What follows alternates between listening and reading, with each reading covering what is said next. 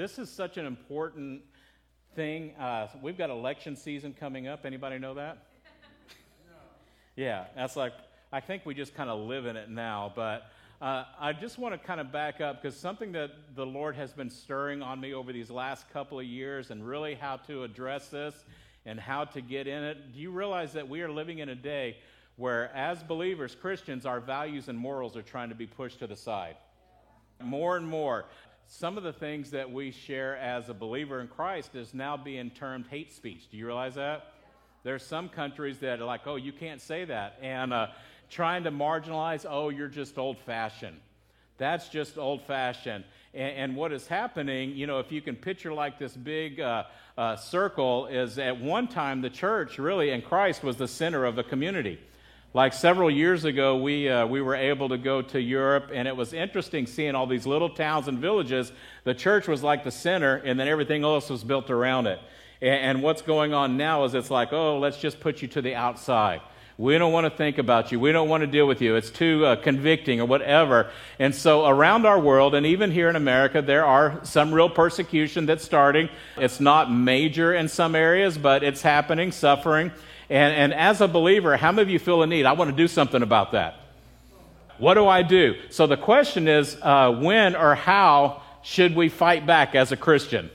And let me tell you, there's two answers, because there's a biblical answer, and then there's an American Christian make you feel good answer. All right? How many of you know those are different? Right? Things are different. And let me just say, over these last few years, there's been some real deviation away from what biblical Christianity really is. And I don't know about you, but it's concerning, because many people have redefined Christianity to match their political preferences, their personal opinions, how they think things should be or how they wish they would be, right?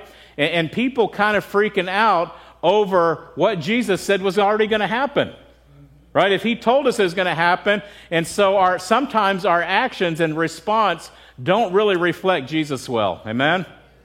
I know I kind of harp on this every now and then, but sometimes our social media posts are absolutely embarrassing to the kingdom. And I'm just going to say, some friends that I have as pastors, I'm just like, oh, like, why did you post that, right? It's been a difficult few years. And some people, let's just be honest, some people you thought would never leave the church, they were faithful, they're gone now. And some people that some of them even left their relationship with the Lord. I shared this, a couple of months ago. After the pandemic was over, there was probably 25% of people that used to be a part of a church are no longer in church. Some of them aren't even serving God anymore. And it's like, what is going on? How many of you realize there's an American church crisis that's going on in America? A lot of people, and we have the title, Discovering Your True Identity, because the church is looking for our identity, our value, our worth, but sometimes in the wrong things. We're looking in the wrong things. And so, like I said, we subtitled it Discovering Your Identity. How many of you realize that there was a time when the cross of Jesus was all that we needed to identify ourselves as a believer? Amen. It's all about Jesus. I mean, even as we're taking communion, it's about Jesus. That was all there. But here's the thing. Today, many believe that we need Jesus and other things, such as our political party. How many of you know that that's true? Right? I got both of them on there. Right? How many of you know it doesn't show the lamb on there? The lamb's over here. Right? But it's like, not just that, but it's like, oh, well, that's not enough. I need Jesus, and you need to agree with me on health and welfare. Right? Mask mandates, vaccines, to vax and to not vax. That is the question, right? You better eat the right way. You better make sure you're doing all the right things. Sometimes people just need their own anger. Right? We're Christians, but we're just angry. How many of you please don't raise your hand, okay? But I'm going to ask this, okay? How many of you are angry about the whole student loan thing? Oh, I can't believe that. I'm so mad. I'm mad about this. And so we get our anger along with this. And that's not how it should be. We need to focus back on the cross. The problem is, as Christians, we can't base on our identity on anything other than Jesus. Because anything you put an addition to that is an idol. Jesus plus anything else. And Jesus said to get rid of your idol. And I believe that this pandemic that we went through really revealed some profound weaknesses as the church that we have. What did it reveal? I believe that the church as a whole, so I'm not like specifying any one individual, is not prepared or ready for persecution, hardship, or suffering. When people have left the church just because of some of the things that have happened, where was your faith at to begin with? And let me just say, things are not getting better. They're not, are they? If you read the Bible, it's not going to get better. So we need to do something about it, because let me say, when real persecution comes, we need to be able to respond biblically. Amen? According to God's word. And I'm not sure if the church is going to be bigger as a result of that, but my prayer is that it'll be stronger. Amen? It'll be stronger. And you're saying, well, Pastor Scott, are you predicting persecution? I'm not. I don't have to, because guess what? Jesus already did. What did he say in John 15? If the world hates you, remember that it hated me first. The world would love you as one of its own if you belong to it. But you are no longer a part of the world. I chose you to come out of the world, and so it hates you. If the world hates you, remember that it hated me first. The world would love you as one of its own if you belong to it, but you are no longer a part of it. I chose. Did I just read the same thing over again? I just wanted to emphasize it. That was on purpose. Okay, let me get to the end. Do you remember what I told you? A slave is not greater than the master. Since they persecuted me, naturally they will persecute you. If they had listened to me, they would listen to you. They will do all of this to you because of me, for they have rejected. So Jesus is saying, listen, think about it. If Jesus got persecuted, who do I think I am? Why is this happening to me? Oh, man, somebody was mean to me because I'm a Christian. Listen, if you tuck tail and run over that, what's going to happen when real stuff happens? Right? Some Christians have even kind of weaponized this, because they're like, oh, you know what? They didn't agree with me. They were mean to me. They were this. They opposed me. And let me just say, not all the time is that the case. You're not because you're standing out. How many of you realize sometimes people don't like you because you're mean? As Christians, and listen, nobody in our church, because everybody's great here, but how many of you know there are some Christians? Has anybody ever met a mean Christian? Yeah, see, there's some hands that are up. And it's like, oh, I'm gonna fight this and I'm going to do that. And it's like, no, that's not what God called us to do. Listen, here, let me just say this. Regardless of who's in our political offices, whoever controls the House, Senate, do you realize persecution is still going to happen?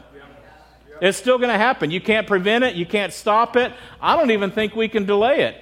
So if it is coming, and we know that it's coming, doesn't it make sense to be prepared for that? To be ready for that? Because some of you that were here at the beginning of this year, maybe you weren't, we started off a series, and we really felt like the Lord put this phrase on our heart to gird up. And so I spent 5 weeks talking about what that means to be prepared for the things that are coming in our world. We've got to be ready. So you can always go back and listen to it if you haven't. I really believe that even as we get into this, God is still calling us. He needs our faith to be strong. Amen. We need to be strong. So let me just say, at Freedom Church, my goal is that we will learn what it means to be a biblical Christian first. Amen.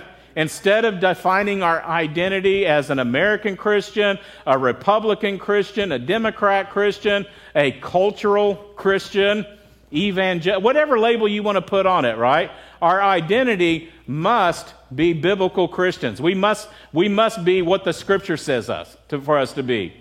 Because like I said, real persecution is going to happen.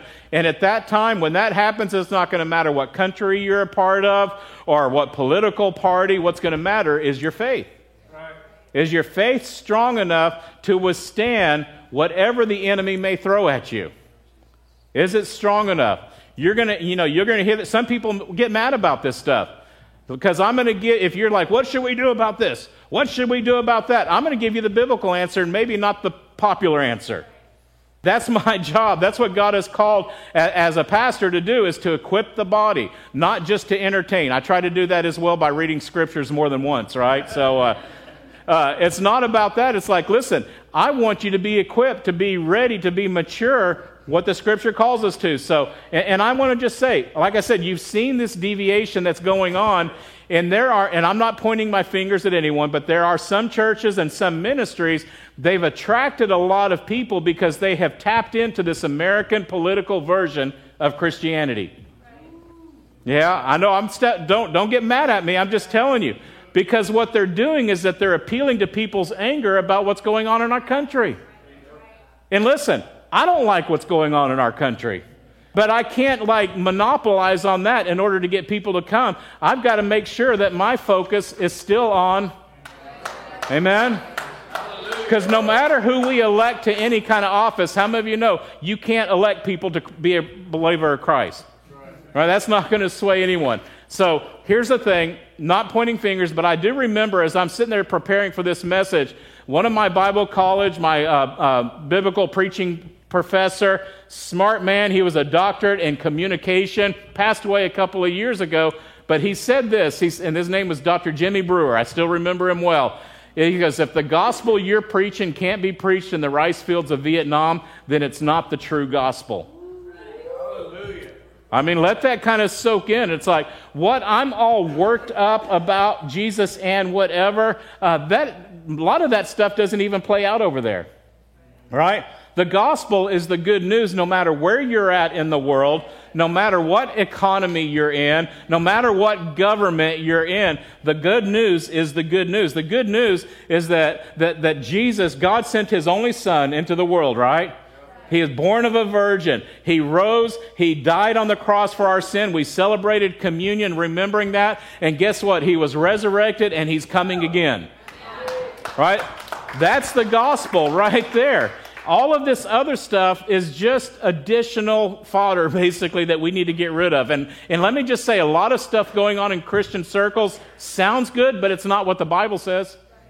So let me just back up for a minute. I am not the sole interpreter of Scripture. How many of you realize that? Right? What? I thought you were, right? No. Anybody can read the Bible. You can find out what a biblical Christian is supposed to be. In fact, I hope that you are. You will discover what does it mean to be really authentic, loving God, and being that example. Being that example. So that's a new word I'm pronouncing. That's my Texas coming out in me. So sadly, some people have left the church because being a biblical Christian is not really what they want. They want somebody that aligns with their belief. Right? They want somebody that aligns with whatever their horse is that they want to ride on, right? And we want to be as close as possible to be what God has called us to be. That's right. To represent Christ. Here's the reality. Biblical Christianity, it's a high standard of living, behavior, conversation, and character. Not a low bar, right? We shouldn't be afraid to be challenged in how we live our lives or how we behave. How many of you know we don't always behave right? Does anybody always behave right? Let me put my hand down. All right, we don't always do that. Our conversations, the words that come out of our mouth, we should be challenged. Our character. And listen, we should welcome to be challenged. I hope you are. Listen, if you go to a church and you're never challenged to grow in your faith, why are you there? All right, for the coffee and donuts, I know that's not the case here. We got average coffee and cheap pastries. So I don't think anybody's coming here like, oh man, you got to go to Freedom Church. They got the best coffee and donuts there. I wouldn't come to our church for the coffee and donuts. I'm just telling you. I want to be challenged. I want to grow. And listen, growing and being challenged in that, it's not always comfortable, is it? No? Anybody ever gone through physical therapy or had a personal trainer? All right, look at those. Anybody enjoy that? Man, that was fun. Yeah? Here's the thing. A personal trainer knows how to push you. If you're going to get stronger, they push you past your comfort zone. Right? They pass you past. But if you're going to get stronger, you got to do it. All right? You got to do that physical thing. I know Richard's doing it right now. Just got his... Is it fun? No, not at all. And it's like, okay, I'm going to do it. I'm going to do it. I'm going to do it, right? If you want to earn a college degree or higher, boy, anybody ever feel like that before, right? You've got to be challenged mentally and intellectually if you're going to get there. It's not like, hey, listen, I signed up, I gave you my money, well, here's your degree. Oh, no, it's pushing. It's getting in there, right? If you're going to be a concert pianist, You got to be able to challenge yourself, right? You got to get past playing chopsticks, right? Like, dun, dun, dun, dun, dun, dun, dun, dun, dun. Hey, you ready to hire me for the concert? No, we've got to push ourselves. And here's the reality too: if you want to stay sober, if you really want your life to change, 5 years is a big deal. Those of you that have been through recovery, is 5 years a big deal? Yeah, it's not automatic. No, the people that hit that and higher are people that have learned how to deal with the hurts and the frustrations of life that caused the addiction in the first place. Like, you can't deal with your life the same way you dealt with it before and think that your life is going to change. What do they say that? If you keep doing the same thing over and over again, that's the definition of insanity. Thank you. I couldn't remember what it was. So here's the thing. At Freedom Church, I just want to tell you, we want to challenge you. We had fun with those of you that were here through the summer, we had fun with the fruit of the Spirit. Did you guys enjoy that? I'm sorry you're not getting any fruit after service today. Service is over. There were only 9. But did anybody, just be honest, did anybody felt challenged in any of those? Because I know my hand is up. It's like, oh God, the patience one. I thought I was patient. Lord, help me. Help me to have joy. Help me to be kind. All of those different things. So here's the thing. Some people will rise to the challenge. Some won't. Growing in Christ is exciting, but at the same time, have you ever found it to be kind of scary? Why? Because there's areas of our life that we know needs to change. We just don't want to do it. Let's be honest. I know I need to change. I know I need to have that. I just don't want to do it. Here's the thing. When we choose to live according to God's word, yes, it is going to stretch you. But I want to tell you, when persecution comes, you're going to be ready. Right? You're going to be ready. I love this, and I'm already on it, right? Ephesians 6:13. Out of the Message version, I really love it out of that. Be prepared. You're up against far more than you can handle on your own. And let me just say, whether it's persecution or just life, how many of you know you're up against more than you can handle on your own? It says, take all the help you can get, every weapon God has issued, so that when it's all over but the shouting, you'll still be on your feet. Hallelujah. Amen? Right. I want to be on my feet. I don't care what the enemy throws at me, and let me tell you, he will throw a lot. He's out to kill, steal, and destroy. He can do his worst, and I want him to be frustrated at the end when all of the smoke settles, and it's like, you're still there? You know, I knocked out all these other people. How are you still there? It's because my faith is solid in him. Amen? Not in all of these other things that whatever it is. My faith is solid in him. In Christ alone I stand, right? Not anything else. So persecution is going to come. No matter what happens. We don't want to be the little wimpy, oh no, I faced a little struggle. Somebody said something mean to me. I'm going to run and hide. Right? We don't want to be that. Remember in the Old Testament, when the armies of Israel were up against the Philistines and Goliath was there, and they're all cowering, we're all scared, we don't know. And a teenage boy gets up there and says he's not worried about his size because he knows the size of God. That's right. Amen? And he's like, hey, listen, I'm going to take you on because I serve the God, the King of heaven, and he can wipe you out. That's not a quote, right? Just so you know, but we need to be able to say, hey, listen, I can take on the enemy. Not because I'm something special, not because I've got, I've memorized more scripture than you. No, because I've got God on the inside of me, and if he is for me, what does the scripture say? Who can be against you, right? We want to be that. In the early church, can I tell you, there was no such thing as a cultural Christian. As a matter of fact, the Christians were all countercultural. It was so different. They were willing to die for their faith. And the audience that Paul faced, that's who he faced. He faced people that were like, if I'm following Christ, I'm following Christ. There was no half-heartedness about it. And what Paul spoke to us really formed biblical Christianity. He wrote the letter to the Ephesians church from a prison cell in Rome. There's several letters that Paul wrote that we call the prison epistles, the prison letters, and it's like he wrote it to, and what would happen is he would write these letters to the different churches, to Thessalonica, Corinth, all these different ones. They would take the letters, they would read them, and they would pass them on to other churches. So the book of what we call the book was a letter to the Ephesian church. That's why it's called Ephesians, because they got it first. Like, we got this one first, and then they passed it on to the other ones. And so I'm not going to be able to cover everything in the book of Ephesians, because there's a lot of good stuff in there. I just want to encourage you to read it.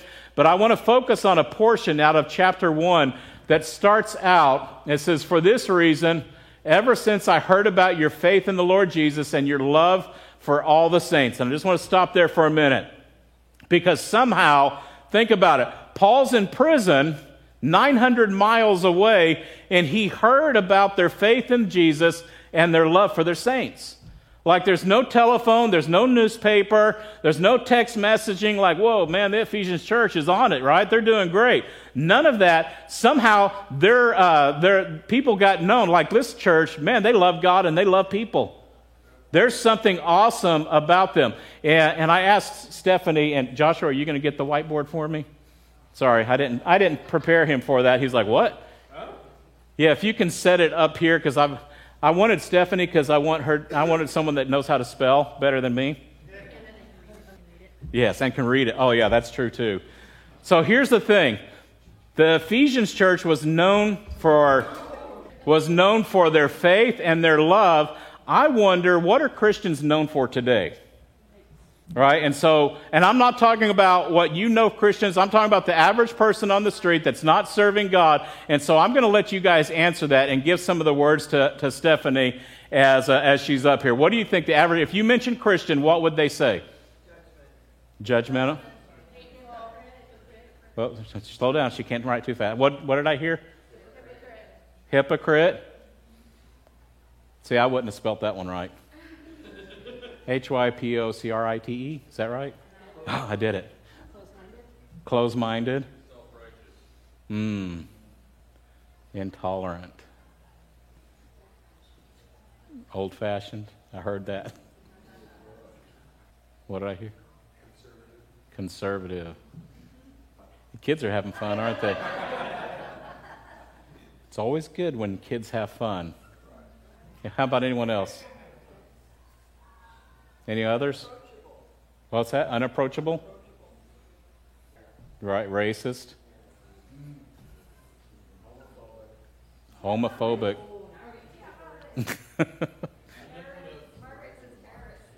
Terrorist?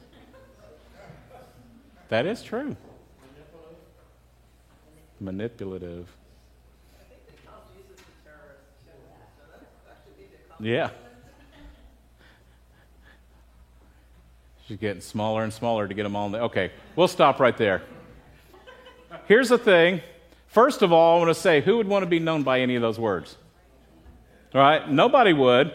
And the question is, how is it that in our world that we got there? Because I'm thinking maybe 50, 60 years ago, a lot of those words wouldn't be on there. Right? So things have happened in our world. And listen, some of these are not even true. Some of those are perceived, but some of them in some places are true. Some of that is there. And it's like, how nobody would want to be known for that. The average person on the street should know us. We should be known for our faith in Jesus and our love for others. That's and nothing else. I don't want to be known for anything else than the fact that I love God and that I love other people.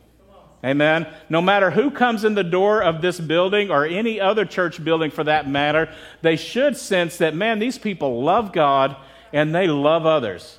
Like, I felt welcome coming in here. Maybe if you're here and you're like, you know what, I don't know anybody here, but I feel like people actually love me, that they'll care me. And let me just kind of make it personal. What do people say about you?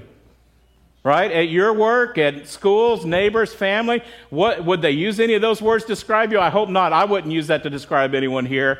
But what about this? And yes, I harp on this every now and then. What if they looked at your social media post? What would they say? What set of words would they use? We should live in such a way that when people talk about you, oh man, you're in my line of view, JR. I always use you, but that JR, he sure loves Jesus and he loves other people. That should be, and I would say that about him, right? So I would say that's what we should be known for. We need to love other people. And listen, anybody ever hear if you looked over your whole time, you've been coming to church for years, how many sermons have you heard about love? A lot of them, right? How about just loving other people? I started thinking about this. I just preached on the fruit of love a couple of months ago, and I'm like, man, we talk about that a lot. Do you know why we talk about that a lot? Yeah, there's a lot of people that are hard to love, right? How many of you sit next to that person? No, I'm just kidding right now. So it is a hard thing. If it was easy, if everybody was nice, loving, kind, sweet, wonderful people, we'd probably preach one message about that and then not have to talk about it again, right? That was it. But people are a challenge. Reminded, Jesus said, I'm giving you a new command. And what's funny is it's really not a new command. But he says, love each other just as I have loved you. You should love each other. Your love for one another will prove that you are my disciples. And listen, this is just love amongst each other. Right? Love amongst, I believe that a mark of a believer is a biblical Christian is that we love each other. There shouldn't be backbiting and bickering and all of that. And thank God, to my knowledge, there's none of that going on, but at least in our church. But we should never be the people, and I've heard people say this, I love him, but I don't like him. Anybody ever hear that? I have to love him because she's a Christian. All right, I have to. Can I say that's not love? Right? The love of Jesus is not fake love. Let me just fake it till I make it. I love you. I hope I can avoid him next week, right? No, that's not it. Genuine love flows out of our love for God and our love for other people.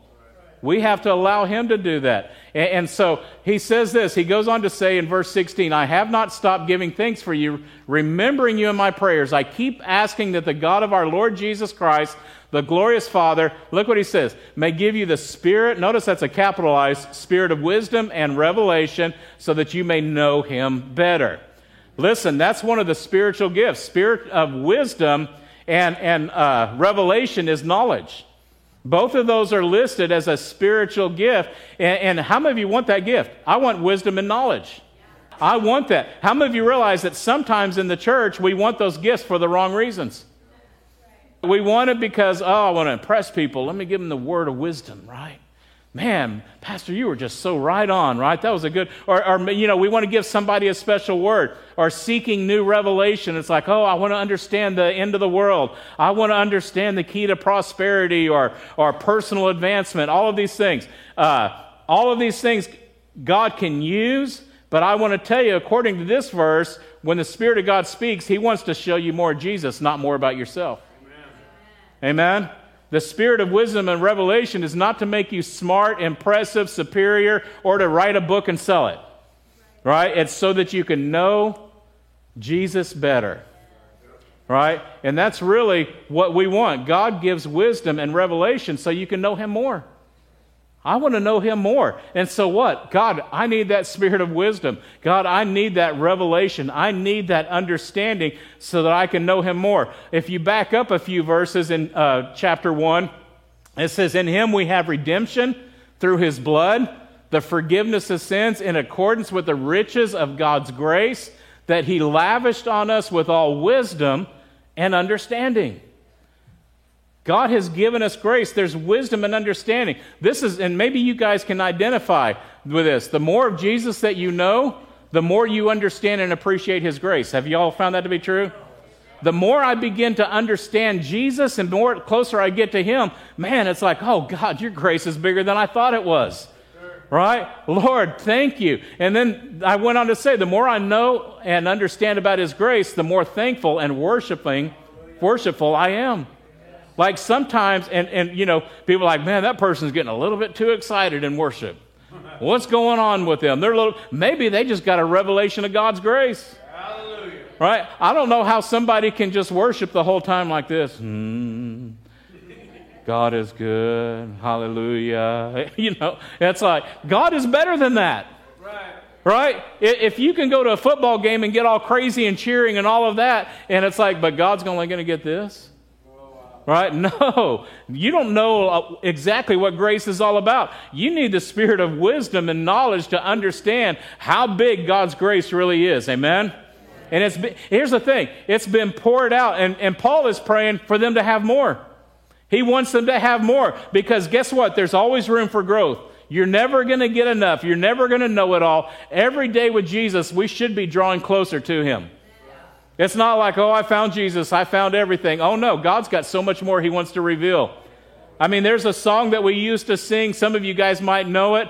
Every day with Jesus is the day. Let's say it's every day with Jesus, sweeter than the day before. Every day with Jesus, I love him more and more. Right? That's all I know of the song, so that's all I can do. See, you guys heard me sing. Scary, right? But every day, I heard, what? Who said right? I heard that. Of course, it's Robert, right? So let's move on.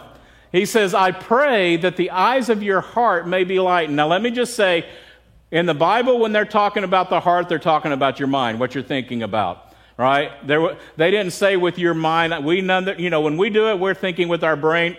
With them, it was their heart. But Paul is saying, I'm praying that basically your understanding might be enlightened in order that you may know the hope to which he is. So here's the thing. He's wanting us to expand our understanding, to understand the hope to which he called us, the riches of his glorious inheritance in the saints, and his incomparably great power for us who believe.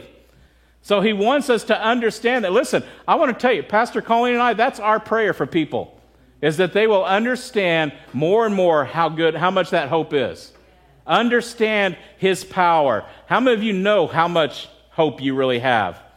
God chose you. He called you out of darkness into his marvelous light. He is our hope. In Colossians, it says Christ is our hope. Right? If we understand that, let me tell you, our hope in this world is not for a better life on earth. Oh, I hope my 401k does better. Hope I get this. Hope I get that. Our hope is not found in freedoms or liberties as Americans. Right? Our hope is not found in our social status. It's not found in our wealth or influence. Our hope is not in the headlines. It's not in the stock market, thank God. Right? In the economy. It's like if your hope is in some of that stuff, how many of you know you're going to be very disappointed? Right? Our hope is in the one who called us, because no power on this earth or in heaven or hell can stop God's plan for your life if you're surrendered and following after him. My hope is in him. So number 3 in your notes, because of Jesus, we have hope. We have hope. We have an inheritance waiting for us in heaven. That's what the Bible says. On this earth, we leave an inheritance. So, we've joked with our kids that your inheritance is going to be some McDonald's cups that were collector's items a number of years ago. I think they've broken now. Now we're hoping to at least leave them enough money for a meal that they can go to afterwards. So not much of an inheritance, but how many of you know an inheritance is not something you earn or deserve? Right? You didn't earn it. You didn't deserve it, but our inheritance in heaven is going to be way better. That's my hope. I don't know what God's got for me, but I know it's going to be better than anything on this side of heaven, right? Our hope is not in whatever this world has to offer. None of these little signs that I put up here. Everything else that we put our hope in, one day is going to fade, isn't it? Our hope is in Jesus. Our hope is in the message of the cross, redemption for our souls, resurrection from the dead. Let me tell you, misplaced hope is going to make your heart sick. If you put your hope in the wrong thing, it's like you're going to be in despair. You're going to, oh man, you know what? I was hoping this would happen. I was hoping that. You're going to be in anxiety. It's going to mess you up. You put your hope in the wrong thing, and misplaced hope will cause you to be like this. Right? You're going to be angry. You're going to be mad. You're going to be closed-minded. It's not working out the way it was supposed to. Listen, if you're feeling hopeless, there's an answer for you. There's an answer for you. How do I put my hope in Jesus? Notice what he said here. Let me just jump down to 19. His incomparably great power is for what? Us who believe. Oh, I did that twice, didn't I? I was putting it together, so imagine that's not there. For us who believe. Right? We got to believe. If you don't believe, you don't have access to the power. Right? It doesn't work that way. He didn't, and here's the thing. Jesus didn't pray for them to have power. He just said believe, because they already have power. How many of you know if you've accepted Christ, we've got all the power we already need? Right. Anybody ever figure out like maybe your printer wasn't working right and you're like, what's going on? You forgot to turn it on? Anybody ever have something like that? Some of your electronics, oh, it's not on. I just got to flip that thing on. That stuff happens all the time. As a believer, we have power available to us.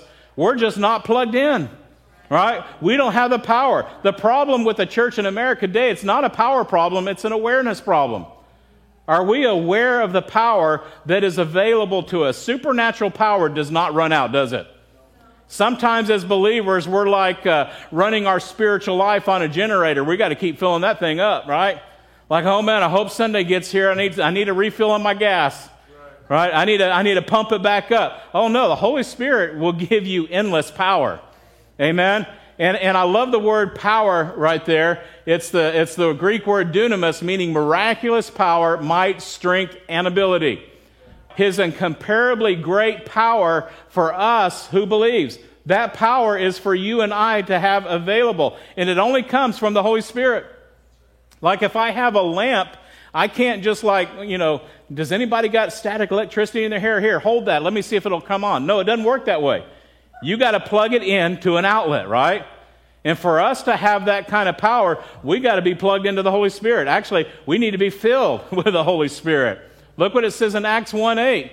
You will receive power. That's that exact same word when the Holy Spirit comes on you, and you will be my witnesses, telling people about me everywhere, Jerusalem, Judea, Samaria. Let me tell you, some of these areas were hostile places to the gospel. I mean, ask Paul, who got stoned with rocks, right? It was not, but he had supernatural power to keep on. In his own ability, he wasn't going to do it. I wouldn't do it, right? If somebody killed me or almost killed me with rocks and drug me out of the city, I'm like, I'm done. Anybody else with me? You almost killed me. I gave it a go, God. I'm done. I'm out of here. But no, when you got supernatural power, the Apostle Paul got up after being beaten with rocks and went right back into the same city. It's not like, man, he's got some gumption, right? No, he had the power of the Holy Spirit that drove him and took him back in there. And then let me finish reading this out of 19. That power that we're talking about is like the working of his mighty strength, which he exerted in Christ when he rose him from the dead. That's the kind of power that he is offering us. I love this quote from a theologian, F.F. Bruce. He passed away about 20-something years ago, but he says, if the death of Christ is the supreme demonstration of the love of God, then the resurrection of Christ is the supreme demonstration of his power. Think about it. The power to raise somebody from the dead. Who's got that? I mean, we have movies, zombies and stuff like that. How many of you know that's not real? Right? Nobody is raising anybody from the dead except for God. He is the only one. And what he's talking about, if we think about that, is that you and I have access to the same power that rose Christ from the dead. We have resurrection power that is available to us. That means the dead things that you thought were gone in your life, God can raise back up. Right? The things that the enemy has stolen from you, God can restore that because he's got that power available. Relationships that you thought were long gone and would never be restored, let me tell you, the power of resurrection is on the inside of you. Amen? So we want to walk in that. We need to be aware of that. We need to tap into the Holy Spirit who's got that kind of power. Amen? Bring that back to life. Let me read that again. He exerted it in Christ when he raised him from the dead, and then look, seated him at the right hand in heavenly realms. Notice this, far above all rule and authority and power and dominion and every title that can be given. So how many authorities is he over? All, right? Does that mean the White House? Does that mean what's the Russian? The Kremlin? Thank you, right? Is it bigger than the Kremlin? Or whatever the Chinese, whatever. I don't even know his name. So all authority. Christ is seated above all authority. Can I tell you, that's why I don't worry about the government. Not because I don't care. I do. As a matter of fact, I don't want you to get the wrong idea. I encourage every Christian to vote. Right? I hope that you do. I hope that, because we live in a country where at least right now we can still vote. Call your senators, congressmen, and when they're trying to pass things that are ungodly, I hope that you do in there. But in the end, I want to tell you, I don't worry. I lose zero amount of sleep because of who's in office. Right? Zero. I spend no time stressing about politicians. I'm not freaked out about the rulers of this world. right? Putin, yeah, he's doing some horrible things. I don't stress out about him. I pray that God will give victory to the Ukrainians so that they can have freedom. But I'm not going to lose sleep because the Bible tells me Jesus is still on the throne. That's right. Amen? He's still there. And like I said, the white throne's bigger than the White House. So let me just say it like that. I know that whoever it is that's going on this earth doesn't have the last word. I mean, I'm sure back when Alexander the Great or Attila the Hun or some of these, Hitler, some of these people that were ruling, people were scared. But guess what? They come to an end. There's an end that is happening to everything that's happening. Guess what? The King of Kings is still there. He's still on the throne. So I'm not going to stress about any of that. And if you think about the Ephesians, they were surrounded by magic, witchcraft, the occult, all of that. So they had pagan temples all over the place. And in the same way, you can look at our world. There's satanic influence on the rise, pornography, paganism, Wicca, New Age, humanism. But guess what? Jesus still has all authority and all power. He still has all of that. And so this is what I want to tell you. Biblical Christians, we face opposition differently. Why? We know the power of God that is in us. Everybody say, in me. And the power of Jesus that surrounds and protects us. So I don't have to freak out about what's going on in the world. I've got Jesus, right? Everything else can tumble and fall, but guess what? When it's all over but the shouting, guess what? We're still going to be standing. Hallelujah. Amen? Amen? So let me tell you, some may agree, but I keep hearing, you may agree with that. I've been hearing this the last couple of years, and to an extent I agree with it, but I hear people say, you don't understand, Pastor, things are worse than they've ever been. How many of you have heard that? I've never seen things. It's gotten worse than it ever has. Things are so bad, Pastor. What's the church going to do? Can you imagine being in China when they pushed all of the missionaries and tried to close all the churches? I don't have the numbers off the top of my head. There were only maybe a couple 100,000 Christians in the whole nation of China when that happened. And I'm sure they were thinking, what are we going to do? We can't meet. People are being killed. People are being tortured for being a Christian. And 50 years later, they went back, and there are millions upon millions of Christians there now. Because guess what? The government of China could not shut out the church. It couldn't shut out God as much as it wanted. So why would I be freaked out? It's like, oh no, the church, you may lose your tax-exempt status. You may lose this. You may lose that. It's like, guess what? God's still in control. God's still in control. Hey, listen, we lost our insurance because of the fires in California. Now we have to have, what's the name of it, Randy? Because we're in such a high danger zone right here in our business park, right? So now our insurance is 3 times more than what it used to be. And you know what? We're not stressing out about it because God's still our provider. Like, why am I going to freak out about it? It's like, you know what? All of this stuff is so temporary. God is still on the throne. So let me read the rest of this verse, and then Timothy's going to come up. That power, here's the thing I was going to read. And so he has far more power, not only in the present age, but in the age to come. So how many of you know that God the Father is not up there with Jesus saying, oh no, things are worse than they've ever been. What are we going to do? You think God's up there like, I don't know what's going to happen now. Look who they elected. What's going to happen now? Right? God's not worried about that. So why are we worried about it? So here we go. Verse 22, God placed all things under his feet, appointed him to be the head over everything for the church, which is his body, the fullness of him who fills everything in every way. Let me put it in the Message because I love this. He, talking about Jesus, is in charge of it all. He has the final word on everything. Amen? At the center of all of this, Christ rules the church. The church, you see, is not peripheral to the world. The world is peripheral to the church. What are we talking about there? When I started this message, how the world is trying to push the church to the edge, guess what? The church is still the center. Not because, and I'm not talking about a denomination, I'm talking about his church. The church is still the center. And why? Because the church is Christ's body. We have the power of God in us, in which he speaks and acts, by which he fills everything with his presence. Amen?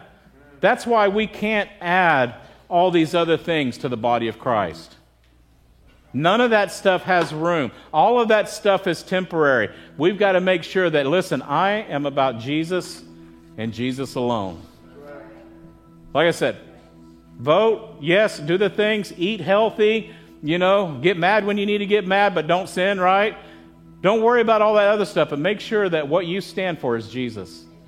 Make sure that when people hear about you, people that know you, they're like, man, that person loves God, and they sure love people. Yeah. Don't let your rants about whatever that is going on in our world taint the message of the gospel. Because the gospel is the good news. You get the gospel in somebody, how many of you know everything else changes? They accept Jesus. So we're going to go through Ephesians. I believe that we're going to dive into some uncomfortable areas.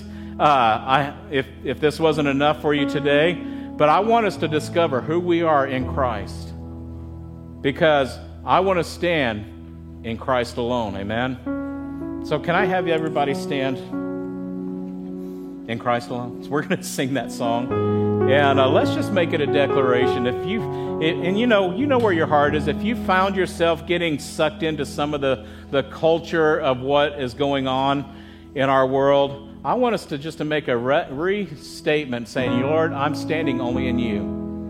My message is going to be about the cross and nothing but the cross. So help me, God. It's all about Jesus. We want to be a Jesus church, amen? Because that's the only thing, that's the only message that is going to break into people's hearts and bring the change that is necessary, amen? Amen. Let's sing this song.